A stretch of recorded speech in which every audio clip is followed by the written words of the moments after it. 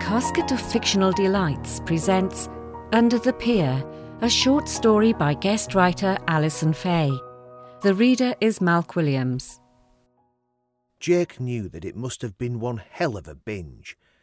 He remembered starting out with a group of his workmates, all cheery and joshing, before the verbal sparring turned nasty, and the evening became blurrier. He'd ended up on his own after last orders in a chair-throwing brawl before being turfed out onto Filey's shadowy streets.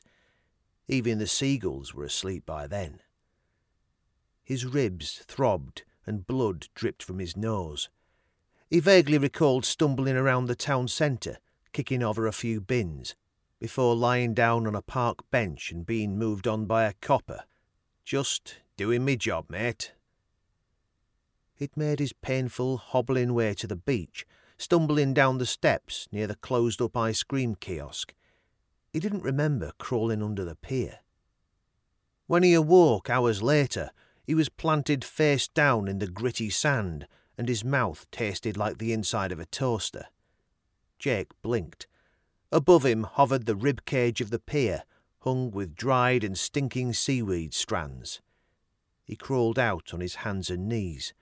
The beach was deserted, a sprinkling of stray plastic buckets and spades showing its previous occupation, but of the occupants there was no sign. His watch read 8 p.m. He'd slept the day away, again. "You know what you need, Jake?" his ex had hissed at him. "AA, and I don't mean the breakdown car repair people." He laughed in a silly, made-up face with those pencilled-on eyebrows he'd always hated, made her look like a clown. Told her so, and other stuff too. He could hear voices shouting and electronic music blaring. He opened one eye and stared blurredly at the dazzling lights of the funfair, shining at the end of the pier like a hectic Christmas tree forest. All the lights and noise made him feel sick. "Jeez, I need an aspirin," he muttered, dry spitting to get rid of the last of the sand. And a drink. The same thought went round and round in his head on its own carousel. God, yes. Just one beer. Then maybe a shot or two. "You all right, mister?" Startled, Jake looked up at the voice. The beach was no longer deserted. A girl holding a bright red balloon was staring big-eyed at him. She was about 6 years old, he guessed. Blonde hair, blue eyes. He looked around. Where were her parents? "Yeah, I'm fine," Jake lied. So, kid, where's your, mummy?" That word tasted strange on his tongue. The girl shrugged. "Over there. I'm waiting for her." She pointed at a tent hitched, almost as an afterthought, to the last of the caravans near the funfair. "She's in there." Jake's head pounded. Maybe he could find a late-night pharmacy and get a drink at the same time and take this kid home. "OK, kid. I think we should go find her, don't you? You shouldn't be out here on your own." "Why not, mister? You're here." He blinked at her words. She was calm and seemed more grown up than her years. And she had a point. Jake wobbled to his feet, head on fire, but feeling a nascent glimmer of responsibility towards this girl. She took his hand, much to his surprise, and skipped beside him over the compacted sand to the edge of the pier and the outpost tent, where a lantern lit up a sign. Madame Borinsky, tarot reader. "Come on," the girl tugged his hand. "My mummy wants to see you." Jake resisted her tugging. He hesitated, torn by his overriding need for alcohol and by a feeling of unease. However, the girl was insistent, and she didn't let go of his hand. She pulled him inside the tent. It seemed bigger on the inside and smelt of incense. Jake's head swam, and he bent down, fighting nausea. When he straightened up, the little girl had disappeared, leaving a red balloon behind, floating. A voice from behind the purple velvet curtain called out. Enter, please." The voice was heavily accented. Not really believing he was doing this crap, Jake did as he was bid. He faced a woman sitting behind a card table, bedecked with bright scarlet hair, nose piercings, and mehendi painted on her hands. She certainly looked the part. "You want a reading?" A W sounded like a V. God, her Russian accent was straight from some old movie. Jake nodded, then regretted the movement. "How much, love?"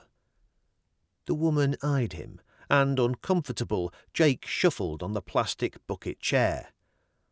"For those that hear the truth from the cards, there is no charge." What the hell did that mean?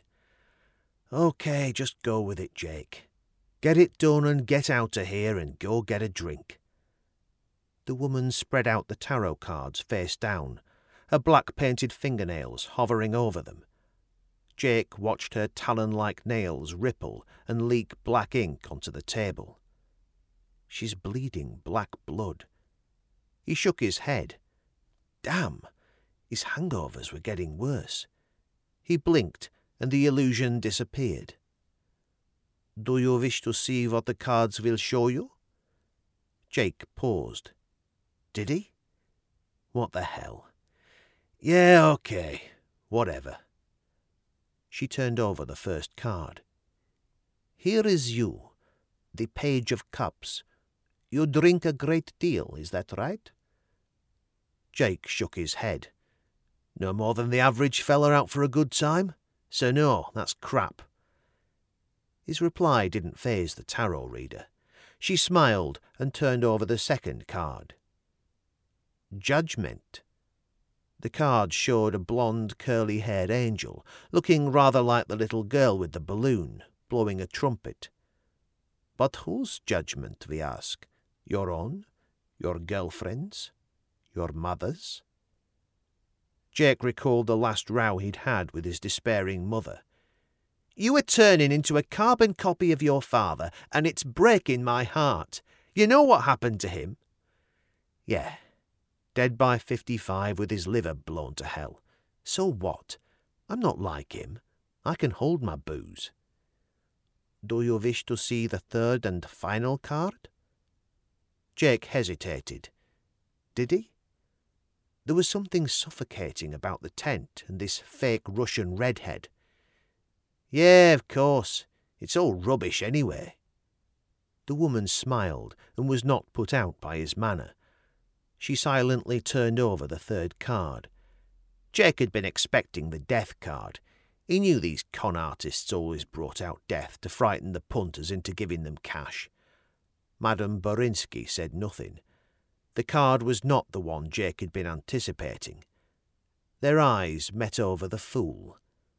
Madame Borinsky merely tapped the card with her nail and nodded, her eyes sad. Jake pushed back the chair, stood up, and shoved the cards away. Bloody rubbish! His eyes filled with tears. He fumbled his way out of the tent. The pier was in darkness and silent. The fun fair had closed up for the night, extinguished the fairy lights, and rolled up the shutters. How long have I been in there with that witch? He glanced at his watch. It said midnight. Exactly. 0000. He'd lost 4 hours of his life in that tent. That couldn't be right. Had he blacked out again? He turned back, fury fueling him, but the tent entrance was zipped up, and there was no sign of habitation. Jake punched the canvas a few times and circled it, shouting, but no one answered. He was, once again, the only person about. Confused and desperate for a drink, Jake wandered back to the beach. He stood staring at the sea, watching the waves rush in and out. There was blackness before him and behind him. He felt scared. He didn't hear her approach. He guessed the sand had muffled her footsteps. He jumped when she spoke to him. "Did you like my mummy?" the little girl asked, hopscotching on the smooth, wet sand. "No, Jake stopped himself. Hey, kid, where did you go to before? Shouldn't you be back with your mum in the van, not out here talking to strange men? The air fluttered. The red balloon lurched nearer to his face. He thought he glimpsed faces inside it, trapped faces, mouths open. Another hallucination. He shivered as the goosebumps popped up over his bare arms. The little girl smiled beatifically up at him. I know you, mister. I always know your type. You're the fool.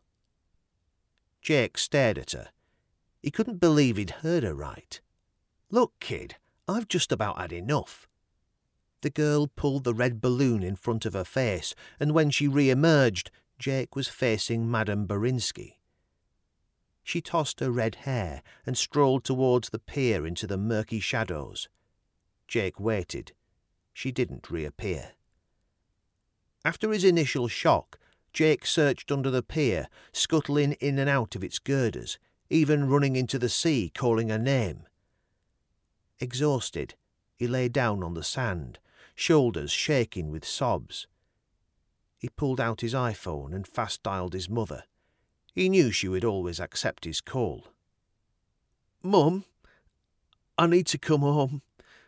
I need to stop drinking.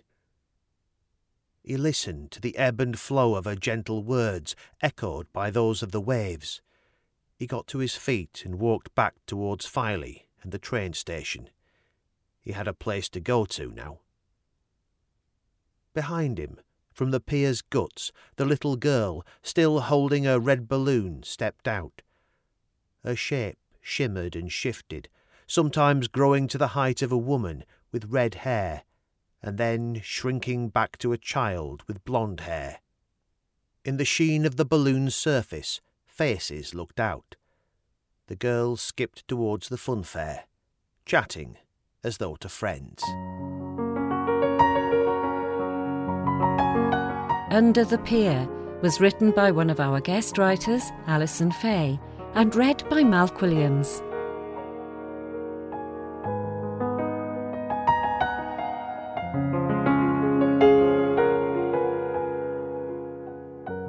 There are more short stories and flash fiction on the website thecasket.co.uk. The Casket of Fictional Delights podcasts are also available on iTunes, Amazon Music Podcasts, Spotify, Google Podcasts, and many others. Thank you for listening.